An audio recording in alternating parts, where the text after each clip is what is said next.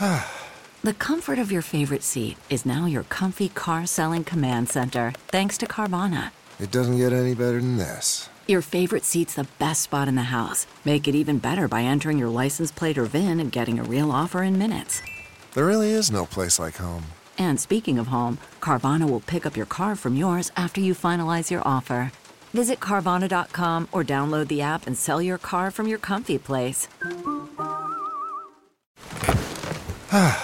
The comfort of your favorite seat is now your comfy car selling command center, thanks to Carvana. It doesn't get any better than this. Your favorite seat's the best spot in the house. Make it even better by entering your license plate or VIN and getting a real offer in minutes.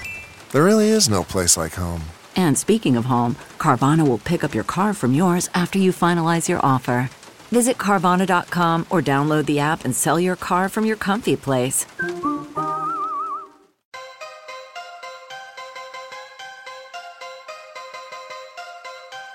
The Fed can just print more money out of thin air, but the government's always going to be in debt to the Fed. Always.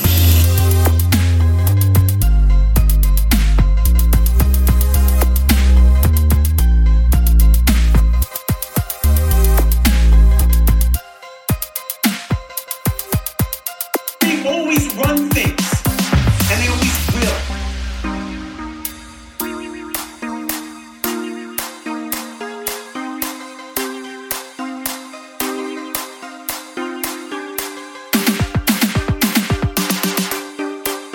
You know, they all have this devotion to truth. Everybody has questions that aren't being answered.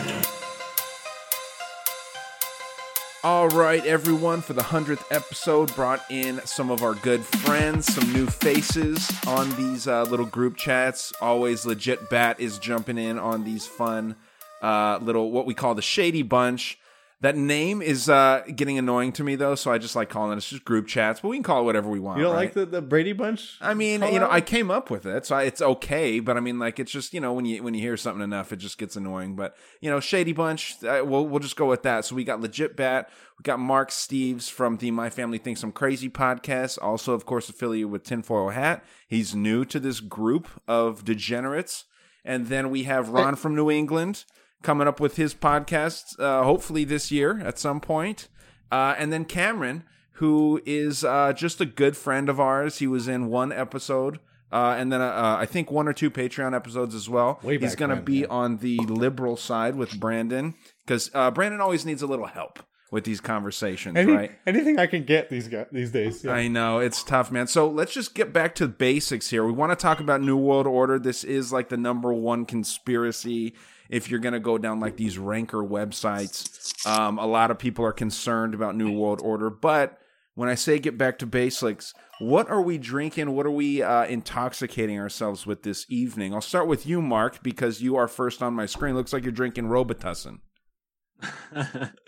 No, I got some Honest iced tea to my co-host. Very typical. I always drink this stuff. He always kicks me in the butt for it, but it's the only organic tea you can get at a gas station, so give me a break. And then, of course, my favorite, I'm smoking some backwoods with some ganja. Nice, dude. That's cultural appropriation right there, and I don't like it, but I'll let it slide for the 100th. Joe, this is the culture in the East Coast. Joe and Jen, what are you guys up to over there? I got some wine. It's really expensive if you're going by grocery outlet standards. Yeah, hey, there you go. I was drinking Dayquil earlier because I'm sick, and I'm chasing it with a watermelon and kiwi Truly. She doesn't have COVID. She just has normal sickness, as far as we know. She hasn't got her anal test yet, so we're not quite sure. I probably got it from someone not wearing a mask. Oh boy! Or from an ex-boyfriend. Beautiful, Sorry. Beautiful. Well, Ron, what about you? You said you were drinking something. What is it? I tonight am drinking one of my absolute favorites, Cayman Jack margarita in a can. This is what I like to drink. This is like what I like to drink when I'm out four-wheeling, and it's very refreshing. And tonight I don't have to drive after the show, so I'm going to have a few drinks. That's hot. I like it. What about you, Cameron? What are you doing? tonight's a Guinness night. Oh, chill. Guinness, the old country. Yeah. Nice, dude. Have we ever? I don't know what the fuck. Have we ever messed around with the black and tans? I have. Although No? I'm not that great at making them myself, I'll be honest. Oh, well, it's all right. Not a bad way. Not a problem. Not a problem. Well, dude, so what do you guys all think about this New World Order, the direction that the country is moving in? I know that we're going to get a mixed bag. We're going to keep it very civil, obviously. But I mean, there are some very interesting developments going on in this entire world. First of all, Mark, I want to start with you, man. Like, what do you think the New World Order is to you? Like, who is the NWO? To me, I think the NWO, the New World Order, is not a finite, settled group of people who all collaborate. I don't think that there's one room or building that they meet in, but I think it's kind of a symptom of the plutocracy that has existed since ancient times. I mean, it's historically recorded that, the empires have only just gotten better at hiding the fact that they're an empire. And that's kind of my opinion on the New World Order. It's the old world order in new clothes, and they have to move their propaganda into a new realm of consciousness as we evolve into a new realm of consciousness. So I think it's complicated, but from my research, I think it's proven that it exists as not just a entity, but an idea, at least. Definitely, man. I mean, it goes back to like the Anunnaki, right? And then they kind of evolved from that to the Phoenicians, Canaanites. I wouldn't say that, but that's fine. Well, I mean, just like when I'm looking at like kind of some history and from what I was kind of looking into, like they start getting their like religious rights and things like that in Babylon. And I think that they evolve from that. They kind of take over Egypt. They turn into just different societies. And like you said, they evolve, obviously. But I mean, it obviously, kind of ties in a lot of different branches, secret societies, the priesthood, royalty, financial institutions, and things like that. But I mean, Cameron, I'd like to hear your opinion on this stuff because you're big in secret societies, I know. I see Trump is living rent-free in your house, and he probably will for quite a while. I see him right back there.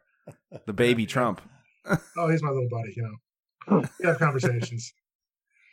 Good. As far as all that goes, I mean, I'd have to agree with Mark, at least in part. I mean, I don't know that you refer to over, centuries and eons as really as, specific an organization as you might like to give it credit, but certainly, the corporatocracy these days, in conjunction, obviously, with, I hate to say it, but I mean, with the federal government to some degree, in the sense that politicians can be bought and paid for and laws are written by lobbyists, that's structure. And really, I think over, history, it's always been about exploiting, resources, both human and, natural, and then concentrating power and wealth. So I think that's the sort of the New World Order, you guys might give a name to. I'm not sure it's as well organized as, some might think. But definitely there's a power structure there that, wants to maintain control, for itself. Yeah, I also think that there's some artificial categorization that's happening here. Mark, you had a whole bunch of great points, a whole bunch of stuff like Cameron. I agree with you. At the end there, you say at very least it's an idea, and I think it is an idea. But I think that idea can be used to turn some people who are really legitimately hurting economically, turn them against these elites in ways that they shouldn't. Maybe they start, I don't know, storming the Capitol instead of voting, every now and then. So it's maybe a bad categorization of the elites, but I think the Marxist blood that flows through a little bit of Cameron and I's veins here is also concerned about this. We care about the bourgeoisie too, man. Yeah, for sure. I mean, hey, it was Bill Cooper, he was saying like back in 1952, this alliance was formed. I mean, we're talking about really kind of getting away from centralized banking. I mean, it was obviously in the process for quite some time, but Ron, with the, kind of shrinking down of power, getting it into less people's hands. I mean, who do you think's at the top of this entire, it seems like what it looks like is a Ponzi scheme when you see a diagram of it. But in your opinion, I mean, do you think that there is someone at the top or a group at the top there? Tell us, Sage of Wisdom. I definitely think there's a group at the top. I mean, I think it all evolves from the 13 original families that we used to talk about, the 13 elite families, and I think when it's all done, it's all funneled down to the World Economic Forum is now the face of the NWO. In my opinion, you've got all the elites that are putting all their money into the World Economic Forum. And this Klaus Schwab person, they're all pushing the Great Reset.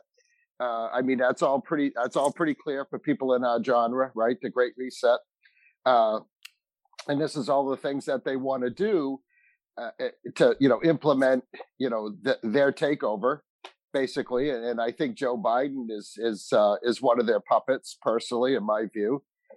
The World Economic Forum, as we have found in research, has direct lineage from the Third Reich, which just bolsters my theory that we're living in the Fourth Reich. So sure. I think a lot of the elitist families are keeping a low profile now, and they're just letting the World Economic Forum run the show for them. And that's who I think is definitely the New World Order at this point.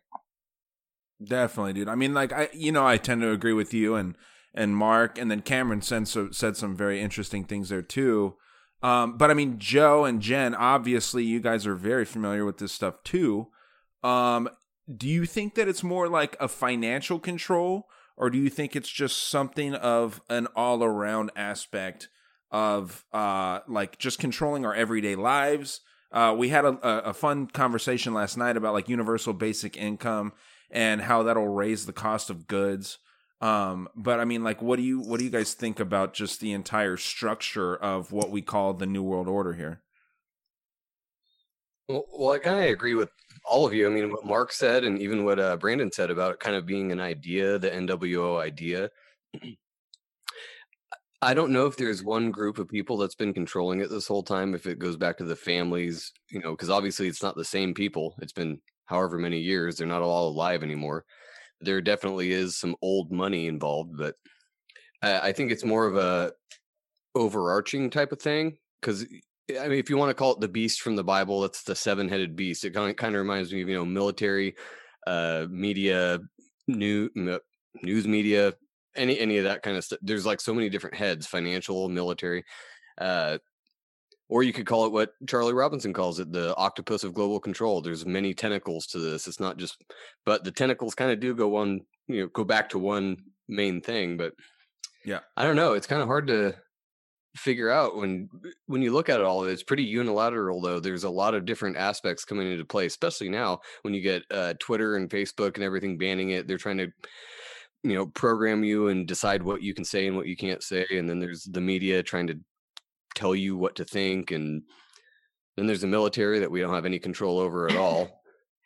I just think it's weird. The media is controlling everything right now, but it's just creating division. It's controlling what you think, but it's completely different from what someone else might see. So I just think they want us divided for the next thing. Well, there's a splitting of reality going on right now. And that is a symptom of the idea, right, being actualized. So to break it down a little deeper, if we really want to look at the New World Order as an idea and pursue this scientifically, we have to define what it is and how it acts, right? And from what I've seen and from what others have seen, and I've kind of gathered this, is it basically functions with 3 variables, right? You have indoctrination, compartmentalization, and a need to know basis. So functioning with those 3, parameters, these organizations are able to create a working body of, people who are unknowingly doing the bidding of the second tier, who is there unknowingly doing the bidding of the first tier, right? So they establish this kind of hierarchy of need to know basis, compartmentalize it down to the part where it's like, well, the rocket, guy who builds one part of the rocket never talks to the other guy who builds the other part of the rocket, so they can never build a rocket on their own.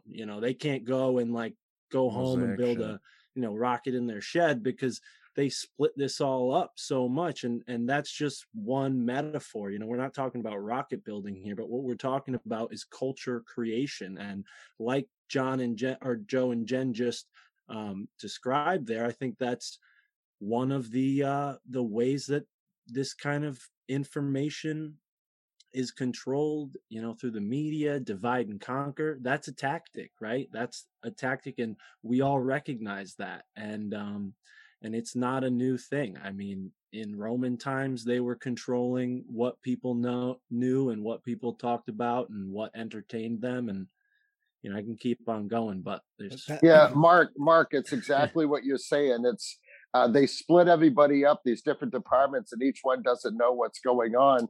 And they end up being fighting against each other. It's just like how the CIA is fighting against the NSA, who's fighting against the FBI, and all these departments are run autonomously, and they don't share, and they refuse to share information, right? But this all boils down to the control of several major things, right? You have the media that controls or is attempting to control your thoughts. They want you to think a certain way. That's why they call it the mockingbird media, when actually on one of my posts on my Ron from New England page on Instagram, I had a post that showed, probably 50 different television stations all saying the same exact thing from a script. And we know that all the media is controlled by 5 or 6 companies, right? Yeah. But so the first thing they want to do is they want to control your thoughts. The other things that the NWO wants to control is your finances and natural resources. Because if they can control your finances and natural resources, meaning fuel, food, the necessities of life, well, they can control you. Bottom line, that's how that works. But this is how bureaucracies are kind of formed, right? I mean, we can have all levels of the same 3 dynamics that you're talking about there, Mark. And I think we're still left holding a bucket of questions. I'm sure that you guys go through defining who is the bad bureaucracy and the good bureaucracy in very particular ways, but there's still all the questions about what we have to worry about and who we have to worry about it coming from, as I think still going. But yeah, Mark. I'll say that I don't know if I would distinguish a good or bad bureaucracy, because I think inherently it's all bad. I think the way this kind of thing operates is it's a system. It's like a costume, different people put it on to play this role throughout history. And whoever, is keen and wise enough to seek that kind of power figures out this technique and pursues it. And whether it's the 13 families or the Sumerian kings or, Alexander the Great or the Romans, they're operating within this system of empirical, right, control, the empire versus the person, feudalism. I think that that's really the seed of it. It doesn't matter who or what takes that place. It's the place itself. It's the role itself that I think what we're all aiming for, but might get off track when we nail it down to the Rothschilds or the Skull and Bones, or these are all just different pieces of the same system. Cameron, do you have they're cogs in the big wheel? Yeah, Cameron, do you have a different way of framing this, man? Maybe. Not to be one of defending bureaucracy for the sake of bureaucracy, because obviously, that can be a system that, runs amok amongst itself. Orson Welles points that out pretty well. But there is a role for a centralized governmental system. And, somebody's got to make the trains run on time. Somebody's got to make sure your fucking food is safe. Somebody's got to make sure that highways are functional, and somebody's got to show up when there's a damn fire. The COVID rollout, not that they've done a great job of it, but, getting 300 million vaccines to a highly disparate population across a vast land area requires some institutional bureaucracy. Now, if I may, system to get that out. Now, they're not doing it great. They could be more held accountable. There could be more sunshine. We could get the money out of it and the moneyed interests out of it better. Public funding of elections and more accountability, these sorts of things. But just to defend government a little bit, there's a role for government to play in people's lives that does add a positive effect. So now, that withstanding, how would you then explain within that, one nation imposing itself on another? Because I think that is where the problem lies, because it's fine to have a government that's independent, but when one government says, hey, we're now in control of the whole world, getting back to the whole point, new world order, we're talking about total control. And over time, we've seen the Roman Empire try to do this. We've seen the British Empire try to do this. The Spanish Empire try to do this. The French Empire try to do this. So now, and then the American, obviously now. So, and I think what we're talking about here is now it's evolving past the need to take a boat or a gun or a tank onto somebody's land. It's evolved past that. Now they're using this computer technology information to control everything, right? So I'm not against government at all. I'm not against a functioning government that serves the people. I think that's what the Constitution kind of tried to do. But right now, when we're talking about the New World Order, we're talking about an insidious force within government that seeks to manipulate other governments. That is a different story, my friend. No, I hear you, and obviously, I'm not a fan of global imperialism by any stretch, but I think I would argue it's less governmental control and, like I said, more of the corporatocracy at this point. Corporations have no fealty. Corporations' sole purpose is to make money at all costs, and we know they will do it at all costs. But then when we analyze these corporations further, and we see that the people in the positions of power operating the wheels of these corporations have a pattern from which they're, put in this place, right? For example, I'm not too far from Yale University. It's a very prestigious university where a lot of people from all over the world come, and they have a very selective group called Skull and Bones. And guess what? 2 guys who were in that ran against each other in the 2004 election. So, if you're telling me that that's just a coincidence and those guys were just so hardworking and they, not in the slightest. But was it Skull and Bones, or was it the fact that they both had a silver spoon sticking out of their ass? Were they powerful because of Skull and Bones, or did they join Skull and Bones because of legacy and because of money? And that's the category thing. That's the category thing, though, too, because now you've talked about this, the expanse of how long this has been going on for. It's very obviously a human thing, and we've made different efforts to try to curtail that.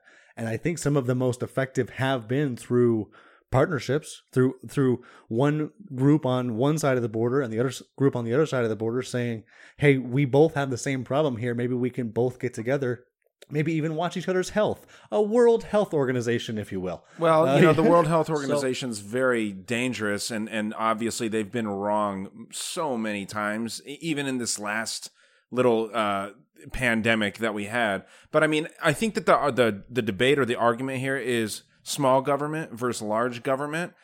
I don't think that there's many people that don't want any government at all, because these anarcho-capitalists who are oftentimes very smart individuals, but look at Somalia. That's what anarcho-capitalism is. Everyone just runs around and just grabs what they want.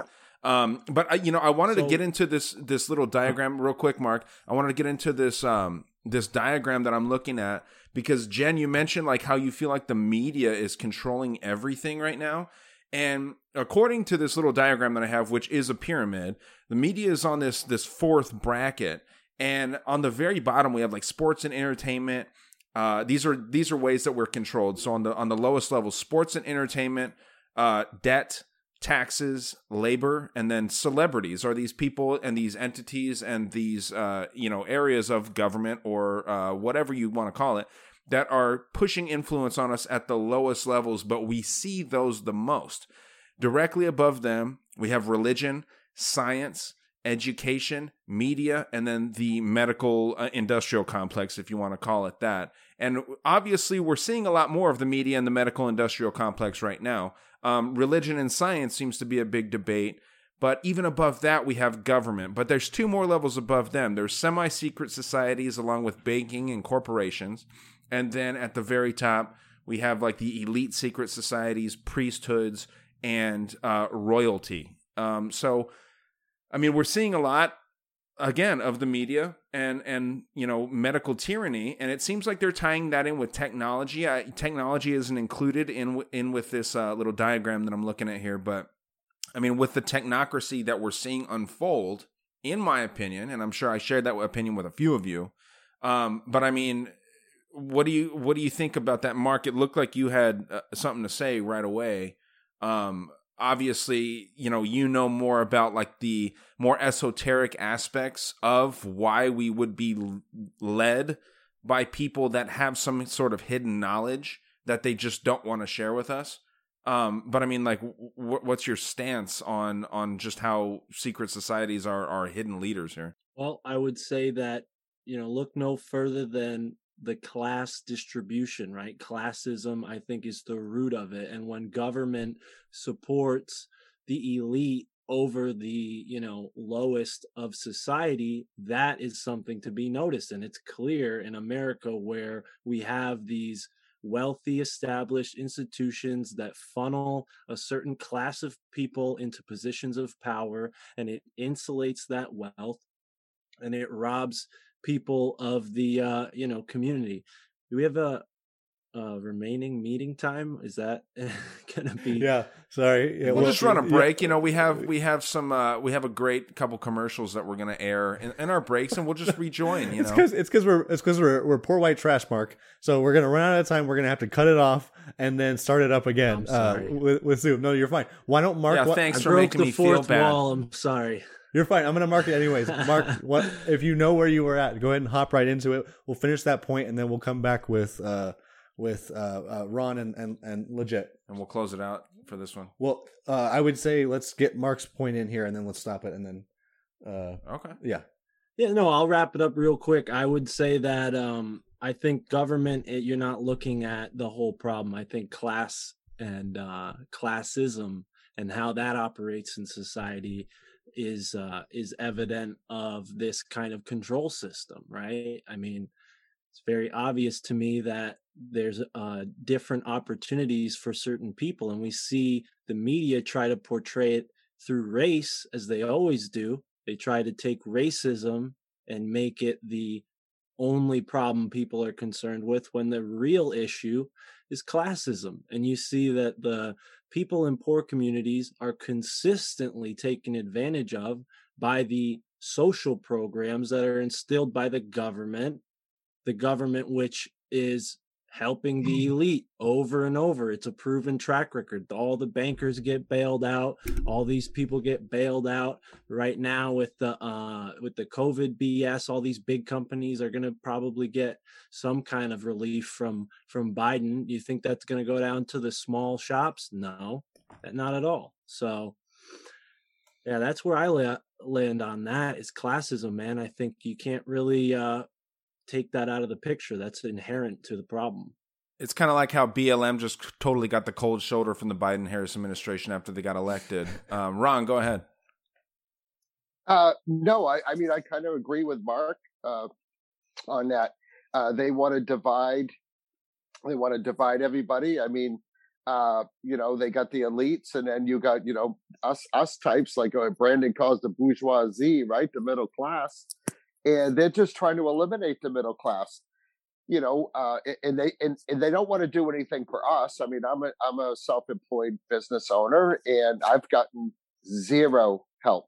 I've never got a bailout back when all the banks were getting their bailouts. Small business never got a bailout, and we're the ones that got hurt worse than the banks did. And they just want to. It's like it all comes down to the old cliche: divide and conquer. Right? They got us fighting each other, conservatives fighting leftists. Then you got the whole BLM thing and the Antifa thing, and them fighting against anybody. Now they want to re-educate all of the Trump supporters. Put them in camps. I mean, it's just all this craziness is going on. In the same time, we're dealing with this COVID BS, as Mark says. It's exactly what it is. And I mean, just look at all the stuff that's coming up just recently. Fauci, now you got to wear 2 masks. Well, wait a second. All these governors, Cuomo, the mayor of Chicago, Beetlejuice, Lightfoot, and Newsom, they're all saying, well, we got to open these states up. We can't wait for the vaccine. We got to get everything opened up. And Chicago wants to open up everything because there's too many sex parties going on. But the problem is right when all the numbers are coming down, what are they doing now? We got the new variant. Go back to being scared. We got this new variant. We got the English variant. Now we got the Brazil variant. We got the South African variant. Yeah, and who knows what other variant's going to come up, next week. There's no proof of that either. Got to wear 2 masks. So, there's no proof of the new variants. There's no proof of there's no fucking proof of the original COVID. So how can they prove that there's a variant? I just remember when you guys were talking about that the last day that we would be talking about COVID at all was November 4th. That seems like a dream long gone. For sure. Past. Yeah. Well, and you know what? This is why we have governors like Cuomo and like Newsom that are saying we need to open businesses back up. Is because Orange Man's out. And back to Ron's point before we jump to Legit Bat real quick is that when these big institutions get bailed out, they give that to like their highest paid board members and like branch managers and things like that. And like there's that saying like capitalism works just fine until socialism needs to bail it out. It is exactly that. Socialism, they give the money to the rich people. They don't give it to the middle class working people, and they don't give it to the independent business owners. In my opinion, it's tough running your own business. It always will be. And quite frankly, it should be tough running your own business. Because if it was easy, everyone would do it, right? We always fucking heard that bullshit. But I mean, I think that it is something that it's sort of a wall of creating a good business model and just standing behind your work, which more increasingly we're starting to see that these elite major corporations just don't have to do. They're never held accountable. But Joe and Jen, finish this off before we get to our first break. Yeah, we only got 4 minutes, but I don't have a whole lot to say. I wanted to kind of piggyback off of what Mark said. The classism, I don't see a better example of that than the whole GameStop AMC thing. These hedge funds have been doing that forever, shorting the stocks and screwing the little guy out of everything. And as soon as the little guy steps up and goes, hey, fuck you, we're going to do that too. They're like, wait a minute. You can't trade anymore. And it just shows some collaboration with, Robinhood or whatever else that we're stopping the sales on that, where they're like, oh shit, they're doing the same thing that we do, but we make the money, not you. Like, what's going on here? Yeah. And they just prove it's a rigged system. Yeah. It seemed very rigged. I've never been into the market that much, but lately, the last couple of weeks, I've been way more interested, obviously, because I'm like, kind of fun. Wait, we can step on some toes. Let's do it. I'm tending to think that's Brandon, a psyop, though. You said that we. Oh, go ahead. No, go ahead. I was just saying I think that's a psyop. Yeah, go ahead. There's a delay, I guess. So Brandon said that we said that COVID would go away after November 4th, but I specifically said that it was going to get worse way before because Biden has to save the day. Like, it has to be bad. It has to be like the worst COVID we've ever seen so that Biden and Kamala can be like, we've got you guys. It's going to be okay. I think it's definitely going to get worse. Or maybe, I don't know, 2 masks, 3 masks, who knows? Or at least face shields and a mask. But it's still getting worse. Every day I hear about the new COVID strains. I think COVID's probably a real thing. It's just sad that they took advantage of probably a real disease just to see how much they could control. No, you're right. You're definitely right. I mean, like, I'm not saying that COVID's not real, and it's just interesting when you see the flip-flop from when right away, from what I saw, more conspiracy-minded people were concerned about it in the beginning. Like, this is a thing that we've talked about several times. Brandon was about to go to Disneyland with his family here, and I was like, dude, you shouldn't go.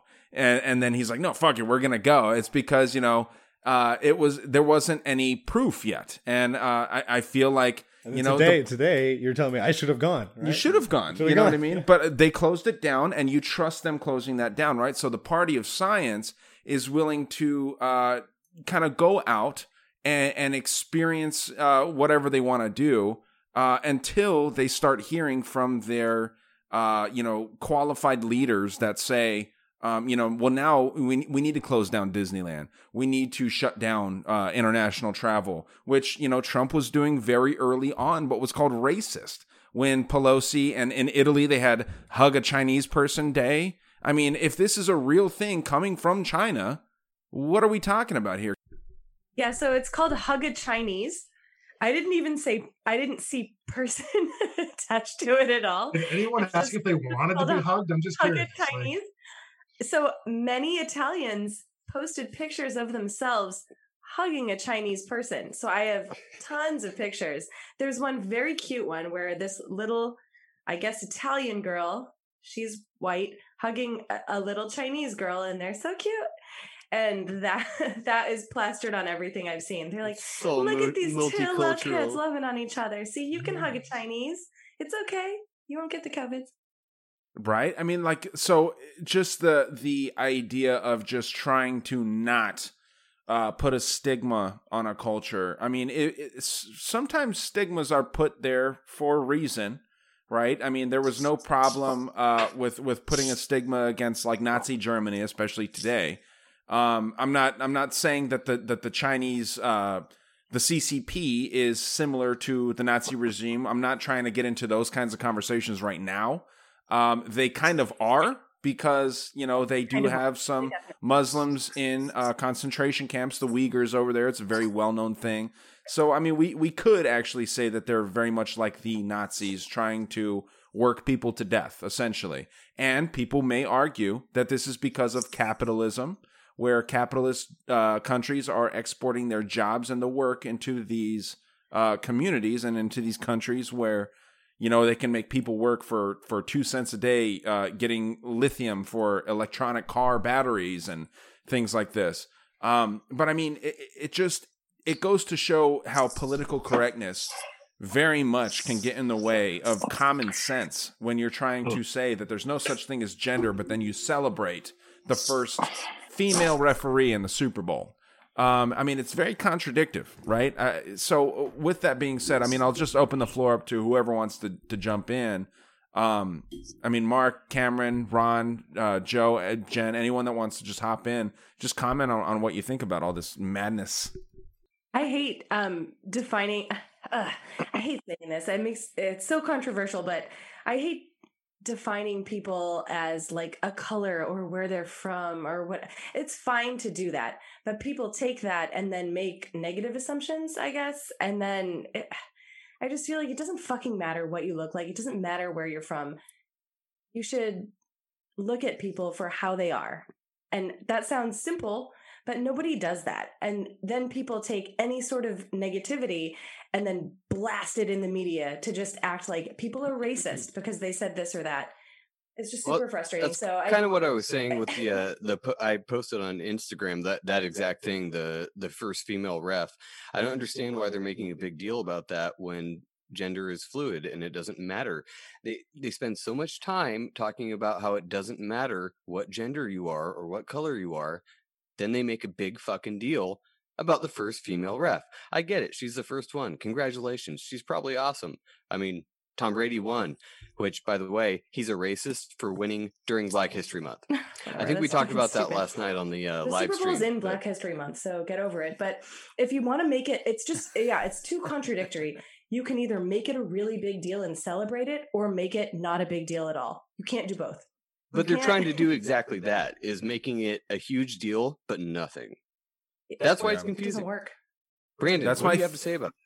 Well, hold on. I mean, like, my favorite thing about that side is like when everything can be offensive, like when they want urinals in women's bathrooms, or they want urinals taken out of men's bathrooms. More specifically, urinals are much more economically friendly. But not everyone can pee in a urinal safely, right? I mean, like women, they're going to spray all over the place if they try to pee in a urinal. Techno-optimist, though, they have those funnels, though. Haven't you seen those funnels? Yeah, I'm sure Gwyneth Paltrow or whoever comes out with them. But I mean, like, when you're talking about, like, do we care about the environment more or do we care about people's feelings more? I love that when they get in this predicament where it's like, let's get rid of urinals. But wait, urinals waste less water. I think it's funny. I think it though comes from a bad faith argument. I mean, we are. It's very, very similar to race, and I hate how these things get wrapped up. But it is a classist thing to bring it back to that classist concern. Oh, is this where one? looking back, we need to recognize that people saw people differently based on what gender they were, based on what race they were, and the better trend is that continuously moving forward, we don't see that as much. That, however, doesn't leave us not to blame for some of the disparities that occurred when we did think that there were differences. And so you can have both at the same time. And even though things seem contradictory, I think they seem more contradictory when you put them in the, well, I don't believe in that bullshit anyways. What ends up then happening when you say that is you do still see people as gendered and as races. Well, that's because they kind of are. Like, there's some people that are women and some people that are men. There's some people that want to be men, some people that want to be women. So how I see them, how they appear to me. Like, if I see a black dude, I'm not going to be like, oh, you know what? He probably identifies as a small Asian boy. Yeah, I think we should acknowledge differences, and that's completely fine. Acknowledging the difference. We're different. That's awesome. That's what makes us human. Yeah. For sure. And it's not, I should reword that. It's not to say that moving forward, we just act like we're blind, but we move forward at least thinking, okay, there has been historically a problem with this group, the way that they've been treated by the upper class, the same people that you guys are really critical of, and good on you for that. But that moving forward, they're at least their entry to whatever field that they're talking about should be less concerned with that gender. So it's not an erasing of it, you know. I agree. Yeah. I totally agree with that. But the problem is placing the blame on us, like we had something to do with their misclassification of something. That's not us. Like, everybody here is kind of on the same page with that. Why do we have to bring up what happened, 50, 100 years ago? It sucked. Yeah, we've moved on from there. We're all kind of in agreement here that somebody can be whatever they want to be. So we don't need to continue that. We don't need to continue, the sins of our forefathers by continually bringing this up. We can just move on and be like, yeah, you can be whatever you want. You want to think you're a Lego truck? Okay, cool. That's fine. I have no problem with that. Yeah, that shit kind of lives on if you keep talking about it, right? I mean, it's just like you never move on. But I mean, Mark, I know that you kind of you have some ideas, I'm sure, on how like this whole trans agenda and like demasculating men and this whole idea of toxic masculinity, how that could potentially be the downfall of the United States. And, we have places like Russia and China who are trying to masculinize their men when we're kind of told to do the opposite. You know what I mean? Yeah, I mean, I don't know.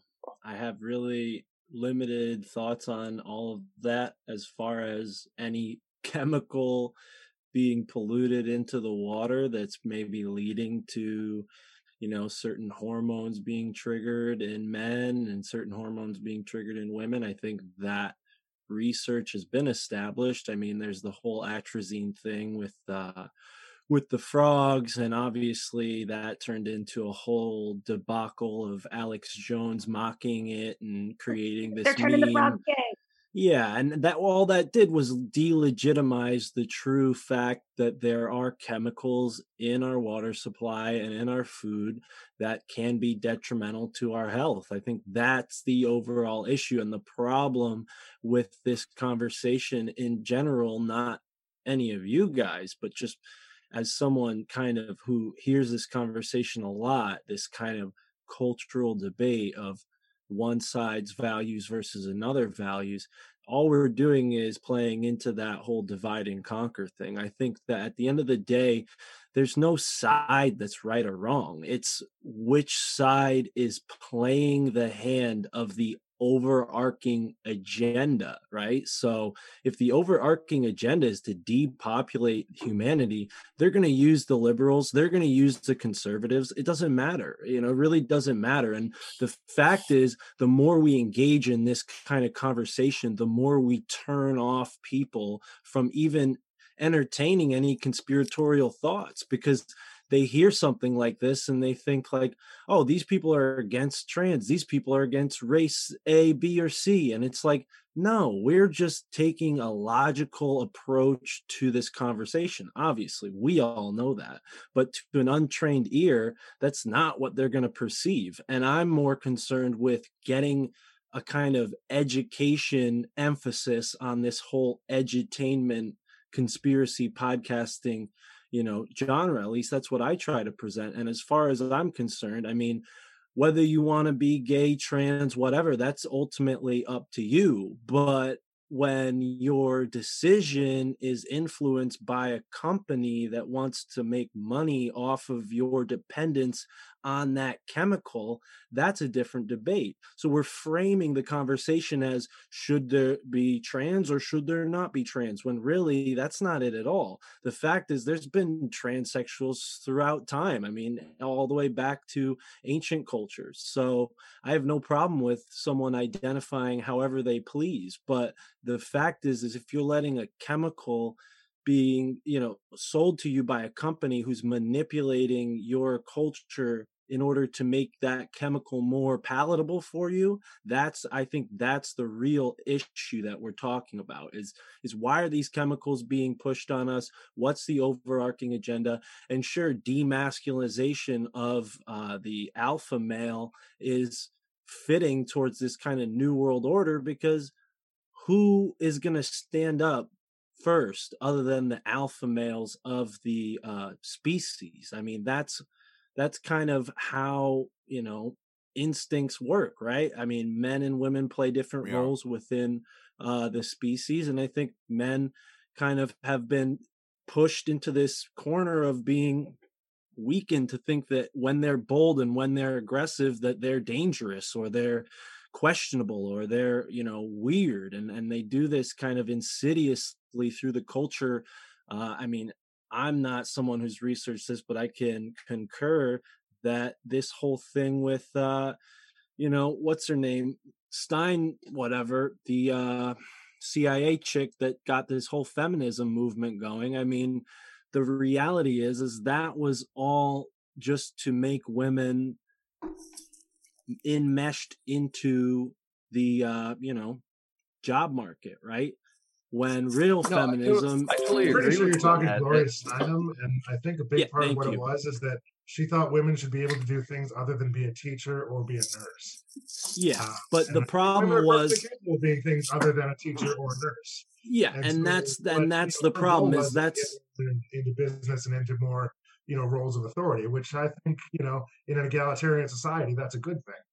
Yeah, and I agree with that. But when you look at the larger picture and you see that she was funded by the CIA to impose this kind of Marxist feminism that only served to take women out of the nuclear family where their role as a mother is stronger because it's multiplied by the strength of the father, right? Whereas now they're incentivizing these women to be single mothers. I mean, that's what happened. Like, oh, you can be it on your own. You can do it on your own. You're a strong woman. But all that did was leave these people in the poor communities, like we talked about earlier, with disenfranchised homes where the father's not around, the mother's left to, raise the children on her own, and the state incentivized that with these social programs. So I think that, feminism was just kind of the boot to get that program installed. That's all it was. And now you see, now it's being used to over-sexualize, right? Oh, you own your body, your choice. Go ahead, show it to the world. And what is that doing? It's devaluating the family bonds and this kind of cohesion that we need to be strong, healthy people. You sound like a terrorist to me. I think the breakdown of the nuclear family is one of their goals, personally.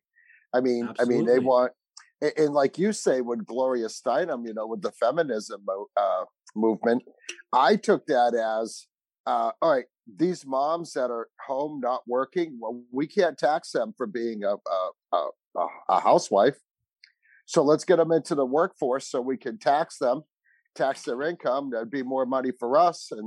And little Johnny and little Sally, where they go after school? Well, they got to go to daycare. Well, mom needs to pay for daycare. So mom and dad have to pay for daycare. Well, where's mom and dad? Who's raising the kids now? So, I mean, it's just the whole thing is like what you said, Mark. It was to push these social programs and the demasculating of men. I mean, is that part of the depopulation agenda? I mean, they don't, if they want men to be more effeminate, I mean, women that want to have kids, they're going to be attracted more to an alpha male. I mean, I've always, growing up, I mean, I was always a kind of a tough guy. I always considered myself an alpha male, and I've had plenty of men and women tell me that, I was an alpha male, and I couldn't imagine myself being any different. I mean, I couldn't imagine myself being different.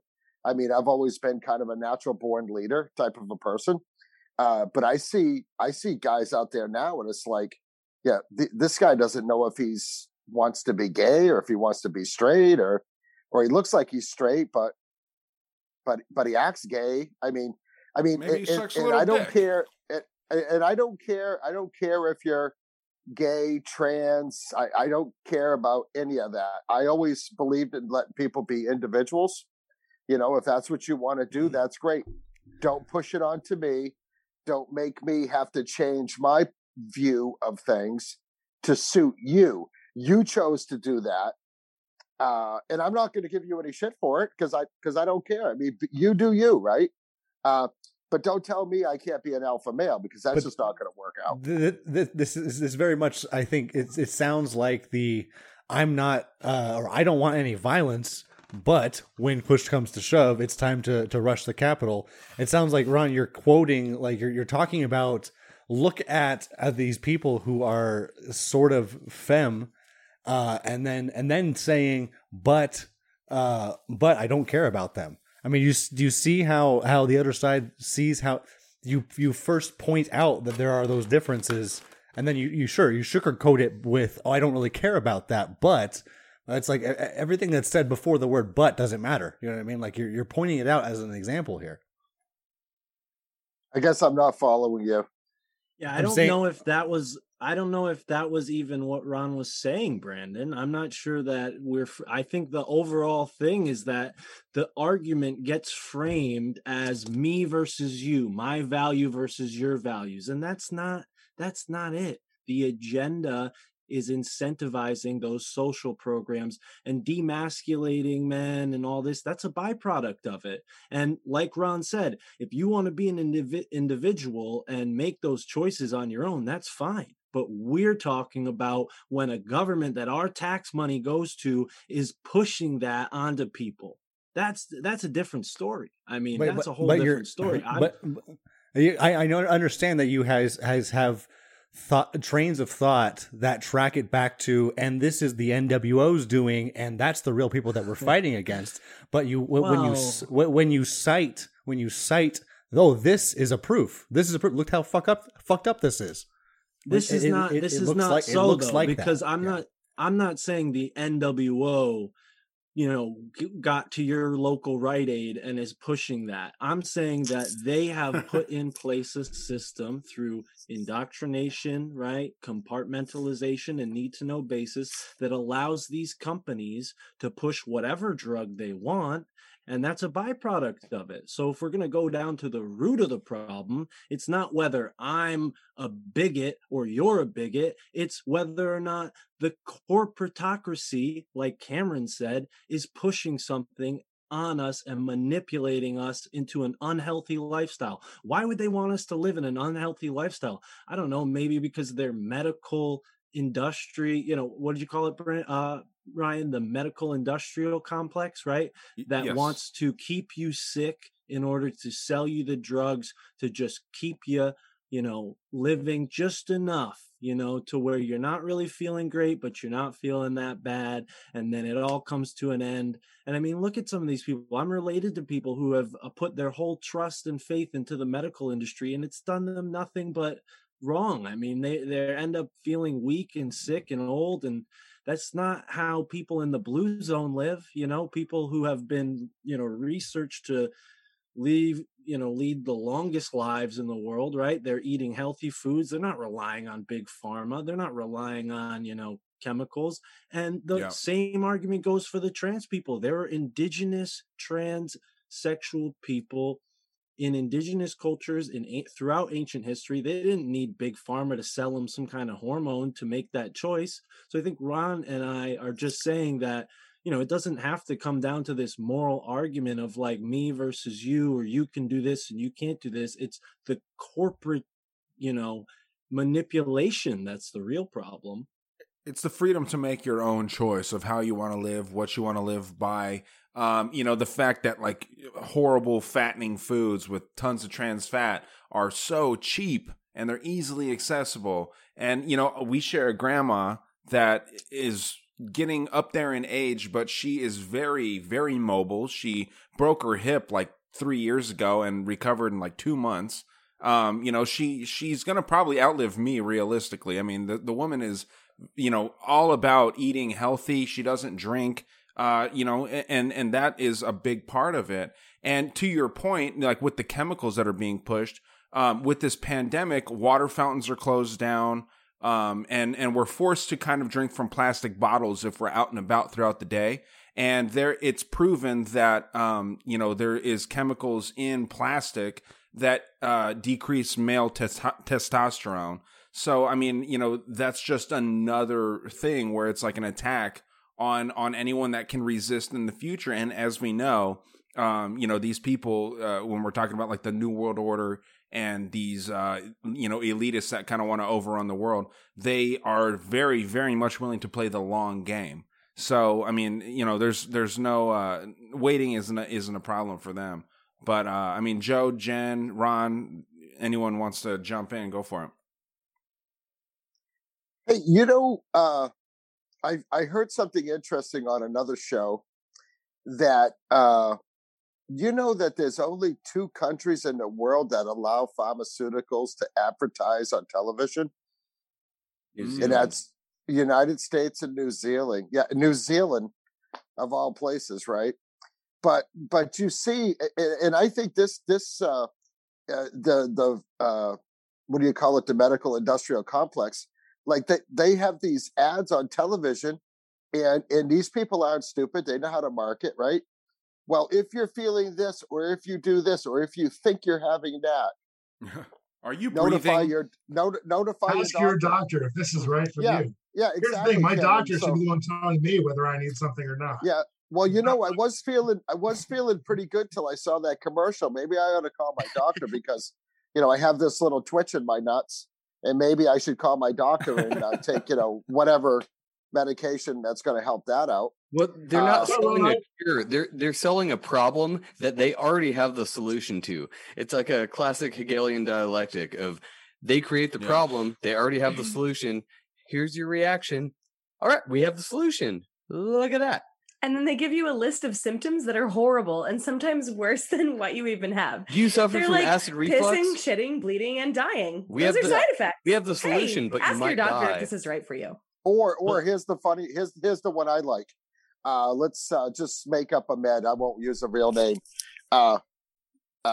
If you're on Cayman Jack, don't take Cayman Jacks if you're allergic to Cayman Jacks. It's like, yeah. How do you know? Well, how are you supposed to know if you're allergic to it until you take it? So, and maybe you should be taking. So I don't do meds at all. I don't take meds. I don't believe in meds. I'll take an Advil once in a while if I'm in super pain, and I'm in pain a lot. So, but I'm going to start doing the CBD. I was doing the CBD, and it's like, there's no need to take any of that other stuff now. And there's just, and that goes right back down to the New World Order, right? Why is hemp still illegal? Let's expand on that a little more thoroughly, because when we say, that they cause the problem and then provide the solution, I think that maybe generalizes it a little too much, because the larger issue is that people used to go local with everything. Their food, their medicine, everything was go local. So first of all, if you're going local with your food in, pre-Monsanto times when there's no chemicals on the food, you're probably not feeling any of these inflammation related diseases. So that's not really a problem. So whatever issues that come about, whether it's flu or other things that might happen seasonally, there was a person in the community who knew which foods or which herbs or which plants that you can use to fix that ailment, right?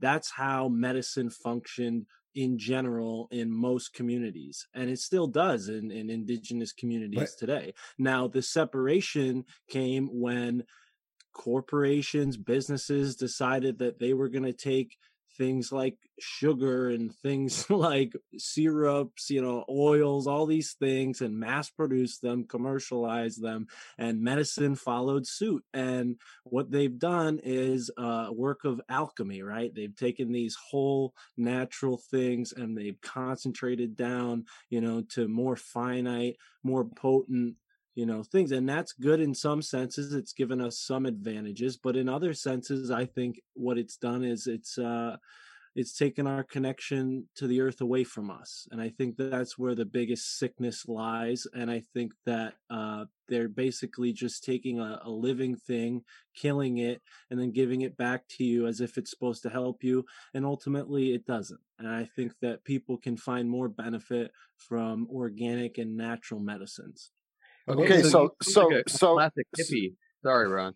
You sound like a classic hippie, though. That's what hippies used to be about, is like natural remedies.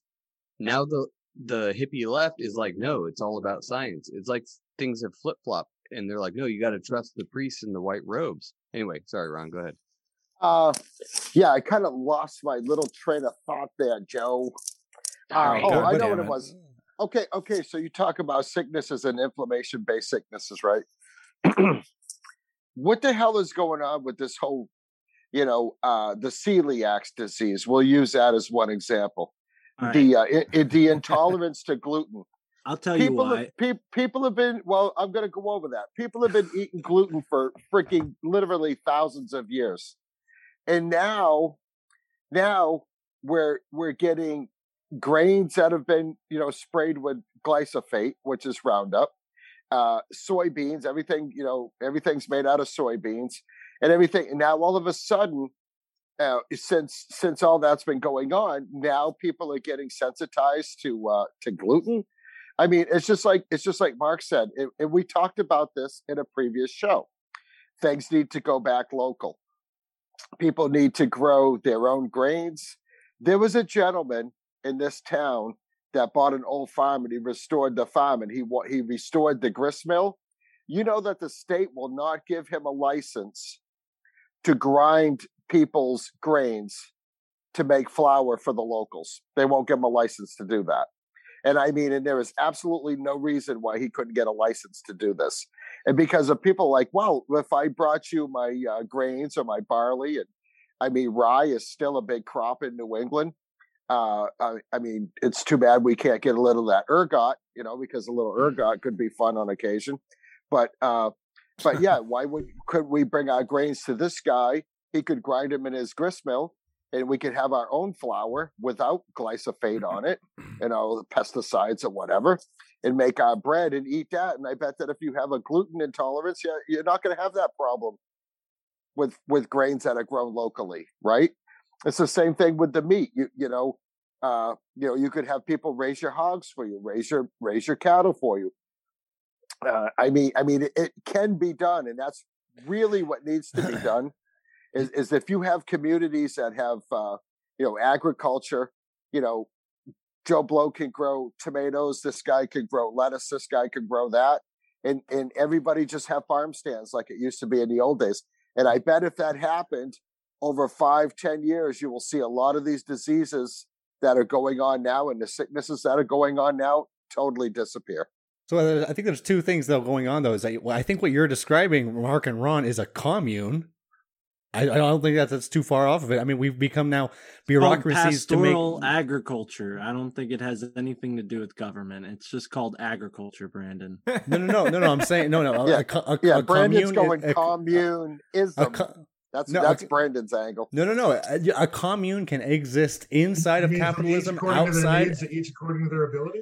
Absolutely, and also, I hope that you guys aren't measuring the connectedness of a person to the earth by their lifespan, because while it used to be all green and hippie back then, people were also living to an average of 34 years. That's mostly happening because the overwhelming amount of children are dying like Where'd you get that number? 34 years. Where'd you get that number? If we can source it, we can source it if you want. Yeah, we can source it if you want. But you can also just look at the lifespan and then the amount of people on the earth, and it's a huge slant. I'm not saying that everyone lived to only 34 years. It's averaged because of the huge amount of children dying young in horrendous pain. A lot of the time from malnutrition, by the way. Listen, Roman Empire, Chinese Empire, these people, it's recorded. They've lived 70, 80 years in ancient times. So absolutely. Don't give me this 34 years No, I agree. No, I agree with that. I'm saying the average lifespan was much lower because there were more children. That's because people were dying in childbirth, and it throws the whole average down. Yes, that's exactly, that's what he said, Mark. And that goes towards malnutrition and absence of medical care, absence of medical care from someone other than a shaman. Listen, I don't think. I mean, I'm not a female, so I can't really speak on this, and the only female just left, so maybe But anyways, I think that there's definitely some evidence to show that people have much healthier births outside of a hospital setting. So to say that, hospitals and modern medicine has come in and as this big savior and helped childbirth, maybe in the sense that we're no longer living in shit-ridden cities and not washing our hands between surgeries. Yeah, maybe that had something to do with it. But I think that, sanitation has nothing to do with medication. I think sanitation is a completely separate issue and might have more to do with the reason why people, were dying in childbirth. I'm not an expert on any of that. That's just my supposition. But yeah. Hey, you guys want to hear something? And this is something locally that I have knowledge of. When Brandon talks about communal living, right? So are you people familiar with the Shakers? Yeah. What do you mean, you people? Okay. You people. No, the Shakers were communal. What do you want to say it? There was a communal society. Yeah.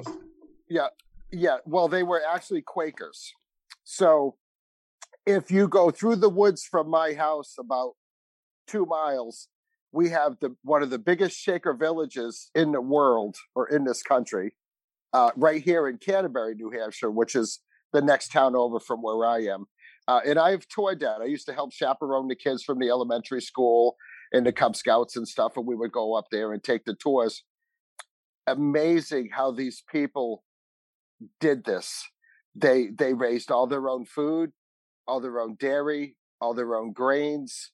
they had acres and acres and acres of fields where they raised all their own crops. And the odd thing about the Shakers was that they were celibate, right? So the men lived in one building, the women lived in another building. They lived in dormitories. They were all treated as equals, and it was a pretty cool setup. It's a really cool setup. I urge anybody that's interested in that, do research on the Shakers. And they got their name from they were Quakers, and then they would get into these. Get themselves all what I call tuned up, or into a frenzy, and they would go into doing this funky dance. So that's how they got their name. They were called the Shaking Quakers, and then that changed to the Shakers. But it's a really interesting thing. So being communal actually is not a bad idea. I think it could work, and I think that's what a lot of these smaller towns really should go back to living like that. We're heading in that direction where we're going to, get back to some sort of a bartering system. I think the confidence in the dollar is going to completely crash. Especially with this new administration, I do feel like the dollar isn't going to be the base currency of the world like it has been for quite some time. And quite frankly, I don't know if it should be, this is why cryptocurrency has skyrocketed in popularity as of lately. Is because, we're printing the dollar like crazy. People are starting to wake up to the fact that China actually owns most of our debt.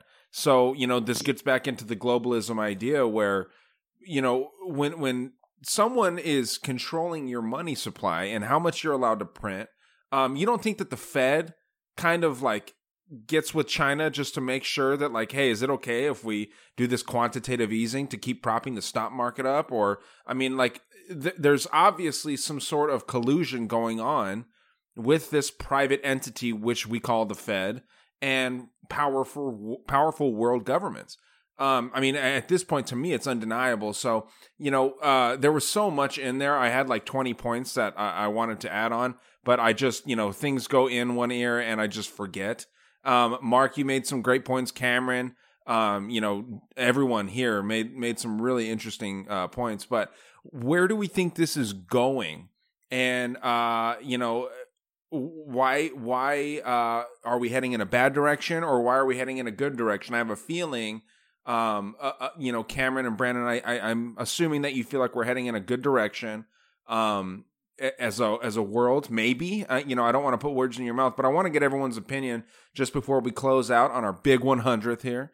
And I want to start with you, Mark, just because I'm just going to go in order from how we're going. So we'll go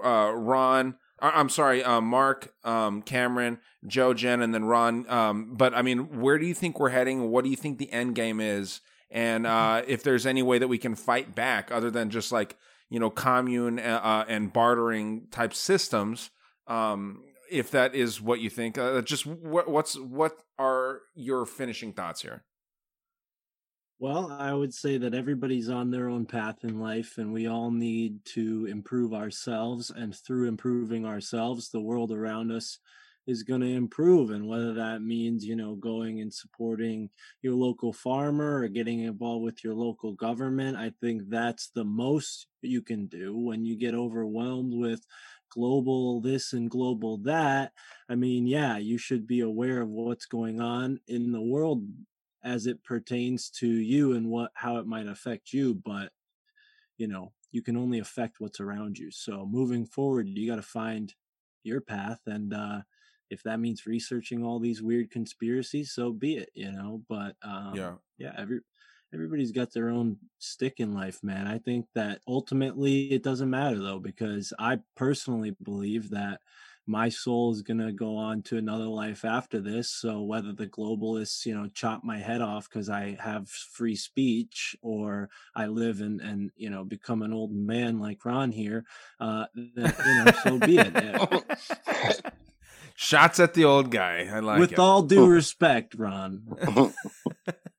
No, and that's honestly that's solid thoughts, because that's one thing that I really do appreciate you bringing to the table is you have a very wide variety of knowledge when it comes to this kind of shit. You know what I mean? It's undeniable that I think that it's fascinating how these different cultures have lived, and it's essentially the United States has taken a little piece of each culture and created what some people may call the worst culture, or the worst country, or the worst state, or whatever you want to call it, and some people may call it the greatest. I am in the latter half of that group. But Cameron, what do you think about the same question that I asked Mark there? Yeah, that's a pretty broad question. I mean, I appreciate Mark's sentiment that, you know, we're kind of all in this together, and we should all, you know, strive towards, you know, helping each other and making the world a better place. I mean, I think that's great. You know, on a personal level, you know, I guess as far as our political situation, yes, I think things have improved, and I think our standing in the world has improved. Oh, I boy. think well, just as far as our political and international relations go, let's put it that way. You know, personally, I wish I was as optimistic as Mark. I would love to be, but frankly, there's way too many fucking people on this planet, and there's only going to be more and more of them. We have finite resources. Prove it. We're burning the hell out of this shit. And if we don't make some big fucking changes really fucking quick, in about 50 years, we're going to be real sorry. Fly over the United States and take a look out the window and tell me we're overpopulated. It doesn't have to be It doesn't have to be a full chessboard for the chessboard to be torn apart before the pawn gets to the end of the board, man. Yeah, I mean, I think it's pretty clear that we're using, you know, our resources and you know, our way more than our share of global resources. I mean, you know, that's clear in the sense that we contribute 25% of the world's, you know, global, you know, greenhouse gases. And, no, we do 7%. That's a fact. It's India and China do 88%. So there's no 25% available for the United States. But, you know, I mean, you know, we're going to be in fucking water world here pretty quick if we don't like make some serious changes. So I'd like to be more optimistic, but yeah, no, I don't think we're going to turn the corner on this. I really don't. I don't think there's going to be enough agreement. This is where one of those things where it needs to be a global program. And frankly, we're not capable of doing that. Sorry. So are you willing, Cameron, to give up your guns, give up your meat, give up your tobacco, give up all of your things that you hold dear for the world to be a better place? Because we will stand behind you if you are. I don't think you have to. First of all, I mean, if we're going to limit resources, I would definitely argue that we all have to give up the things that take up a lot of resources. We can make our own meat. We can capture our own carbon. I mean, yeah. You know, that's sort of a straw man argument that you have to give up something in order to transition into a more sustainable future. Well, are you willing to give up your guns? Are you willing to? Agro-industrial, you know, complex. That's the part of the root of cause of many of our health problems, frankly. You know, but there are many technologies that we can engage with nowadays, and certain personal lifestyle changes that we could all do on a personal level. We could all take a little more responsibility and make a little more effort to, you know, put things in a more positive trajectory. And I'm just not sure we're all capable of doing that. Are you willing to give up your guns? I'll just start with that. Guns. Just giving up the guns, because that is something that the left is very, very fond of, the idea of. Are you willing to do that? It's kind of a bad argument, too. I haven't actually heard anybody say you have to give up your gun. Yeah, I mean, Beto O'Rourke is part of the Biden administration. And what did he say?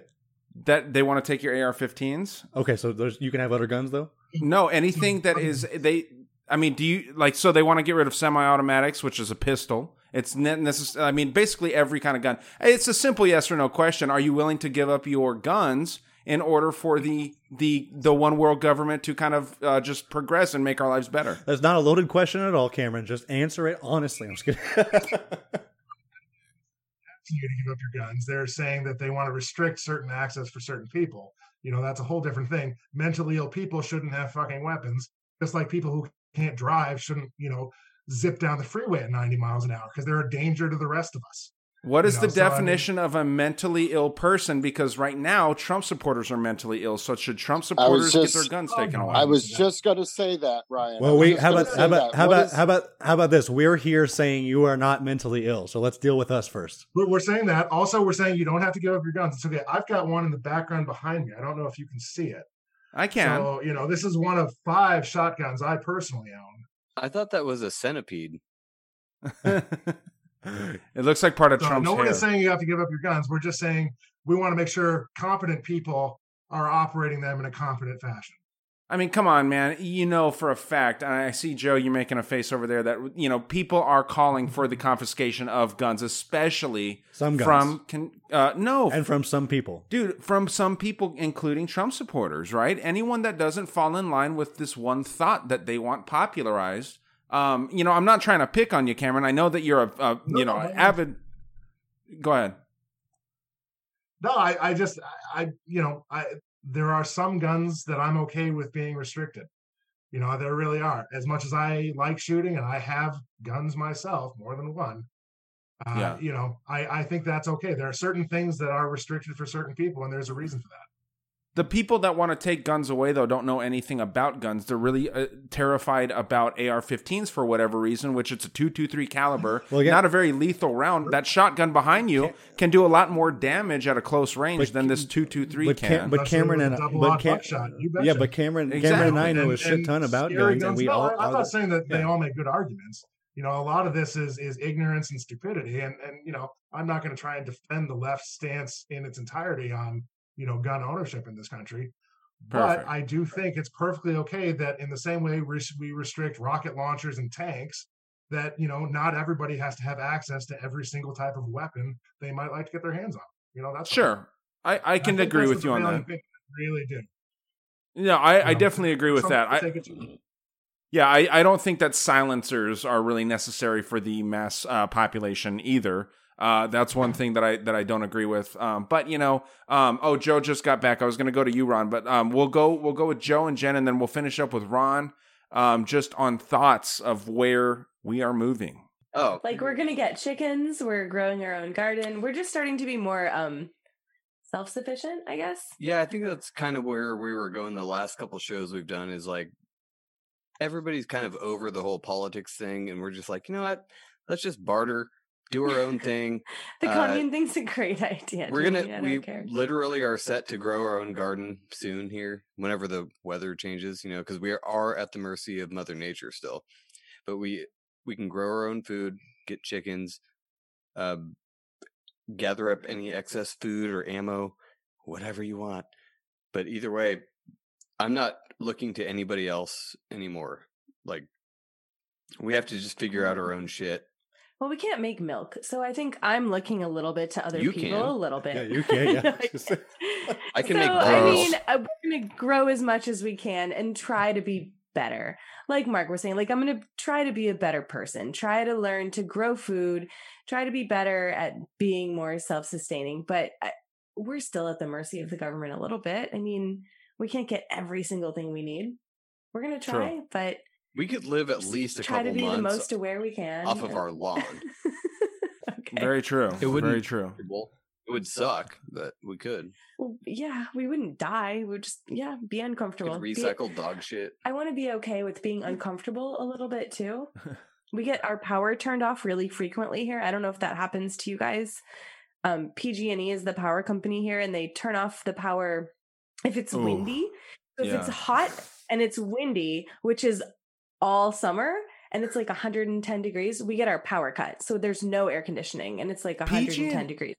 PG&E is very interesting. They're like kind of credited with that fire season that you guys have there in California, which is very interesting. You're kind of good about it, yeah. They've taken responsibility for a few of them. I'm not sure if it was their fault or not, whatever, but they've taken responsibility for it because there's gigantic structures that are just sitting out. And if one little spark happens, there's no rain here at all in the entire summer. I don't know where all you guys live, but there's no rain in the summer from about May to, I'd say, November. There's no rain at all. But then it's 110 to 120 the entire summer. So it gets hot as fuck. There is something to be said about being uncomfortable. Yeah, there's something to be said about being uncomfortable. I've had to shower in, I've had my water heater break in the middle of winter here and had to take freezing cold showers in the dead of winter. It does toughen you up quite a bit. But, I mean, Ron, what are your finishing thoughts? We're trying to wrap up here. All right. So before I give you my finishing thoughts, I want to congratulate you on your 100th episode. Thank you, Ron. Yes, thank you. Real quick. And I just wanted to Thank you. I'm honored to be asked to come on as a guest. I really appreciate that. But I'm going to give you my predictions as Ron Stradamus, as you guys like to call me. Well, sure. Let's hear it. All right. So we're all familiar that we're living on a fiat currency, right? Our money isn't backed by anything. They've printed trillions and trillions and trillions of dollars, which, you know, is going to turn into inflation. I think what's going to happen is the only way that this is ever going to get fixed is if the whole system burns to the ground. The Great Reset. The whole system, and exactly. The Great Reset that you're talking about, although we have to resist a lot of what they want. I'm actually listening to the book, The Fourth Industrial Revolution, which was written by Klaus Schwab, the same guy that wrote COVID-19 and the Great Reset, who is the head of the World Economic Forum. I mean, to be able to defeat your enemy, you need to know your enemy. I'll give you one example. General Patton read the book that Erwin Rommel, the Desert Fox, wrote, and those were the two best tank commanders there ever was, right? So to understand them, you need to get inside their heads. But this whole system needs to burn to the ground. And Ryan, that's when you brought up the crypto craze right now. The Great Reset is included in that is a call to go to cryptocurrency, digital currency, where there won't be any cash anymore. But which is you know, it's probably going to happen. The only problem with that is that if that comes down to that, then they can control you 100% because they could have the ability to turn your money off. So, like Mark says, I think everybody, I mean, I consider myself a pretty good person. I help out anybody and everybody that I possibly can. And I have people that I can call for help too. So it's really nice. I mean, I think we should get back to doing more bartering. I'll trade you a bushel of tomatoes for a few gallons of milk. You know, that type of thing, like how it used to be done in the old days. You know, just help each other out. It's not a us against you. It's not a us against them. It really isn't. This is the agenda that they're pushing. They want us to be fighting each other. They want us to be locked in our homes. They don't want us to be out doing anything. They don't want us looking to the sky. They don't want us to see Planet X coming around the sun like it is. They don't want us breathe. They don't want us breathing fresh air. I mean, this is their agenda. True.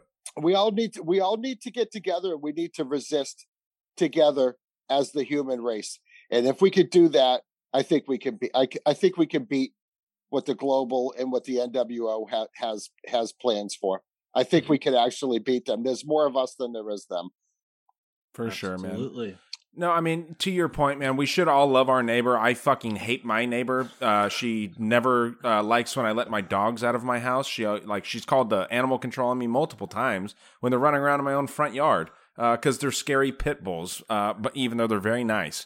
So, I mean, you have a solid point there. Everyone, awesome episode. Really appreciate y'all hopping in. This was just a real fun thing. So, I mean, you just heard from Ron from New England, Middle Age Adventure on Instagram, Joe and Jen, Legit Bat. You can follow them. They have a great podcast with Ben, who is always just kind of coming in and, running his mouth, talking some shit.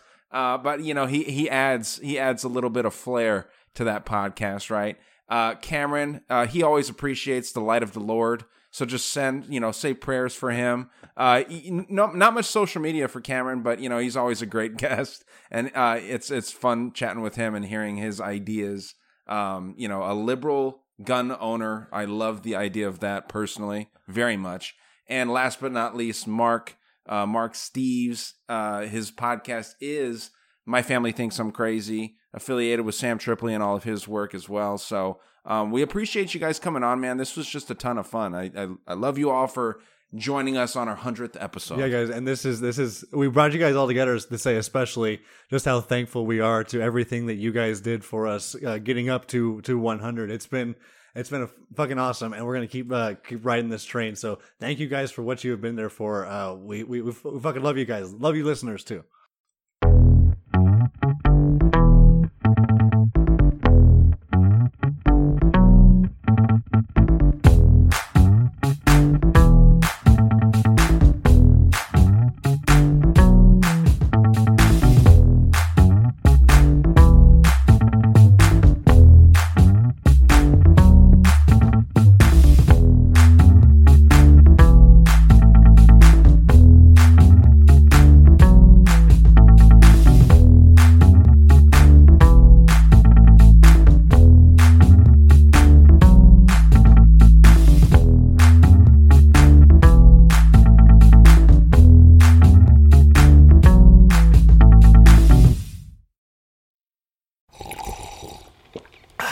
That's not just the sound of that first sip of Morning Joe. It's the sound of someone shopping for a car on Carvana from the comfort of home. That's a good blend. It's time to take it easy, like answering some easy questions to get pre-qualified for a car in minutes.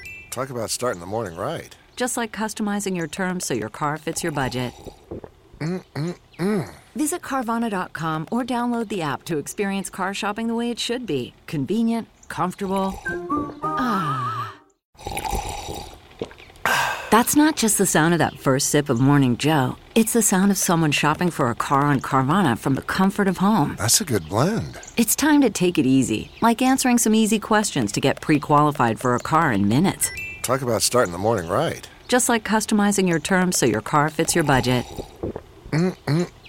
Visit Carvana.com or download the app to experience car shopping the way it should be. Convenient, comfortable.